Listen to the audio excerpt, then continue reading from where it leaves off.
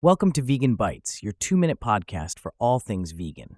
Today we're talking about a fascinating study from a German university that explored how a little nudge could help reduce meat consumption. Imagine you're in a cafeteria and you see a sign pointing out the healthier or more ethical food choices. That's a nudge. But this study wanted to see if adding a little self-reflection to the mix could make a bigger impact. So, they started with 129 students and their regular eating habits. Then they introduced these nudges, like labels pointing out the vegan options. After that, they split the students into groups. One group just got the nudge, another group got the nudge and then reflected on it, and the last group reflected on their own food preferences. Here's the juicy part. The nudge alone didn't change much. But when students reflected on the nudge, meat demand dropped by 5%. And when they reflected on their own preferences, it dropped by 7%. That's a pretty big deal.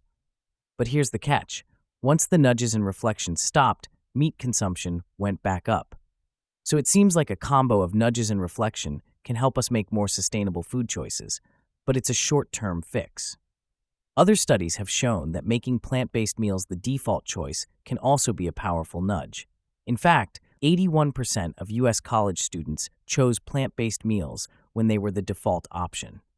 And in New York City hospitals, over half of the patients chose plant-based meals when they were the default, even though only 1% identified as vegetarian or vegan.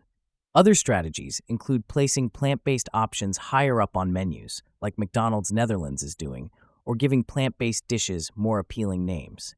So, the takeaway? Small changes can make a big difference.